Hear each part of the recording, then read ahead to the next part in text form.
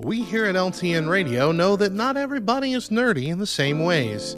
You might find yourself in a situation where you hear a word or phrase that you've never seen before and have no idea what it means.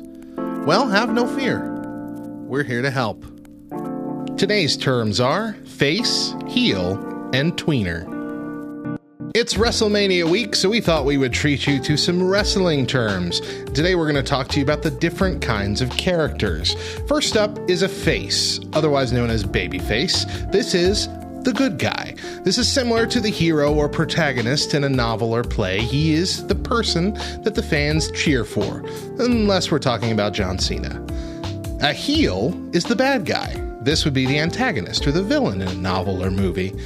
And right there in the middle is a tweener, a wrestler that is viewed neither as a face nor a heel. He generally displays characteristics of both sides and thus is seen as a combination of both. This can also refer to someone who is fully heel as a character but gets cheered anyway, or someone who's fully face but gets booed anyway. There was a long stretch of time where WWE was trying to convince us that the character Roman Reigns was the new face of the company that we should all get behind, but nobody was having it.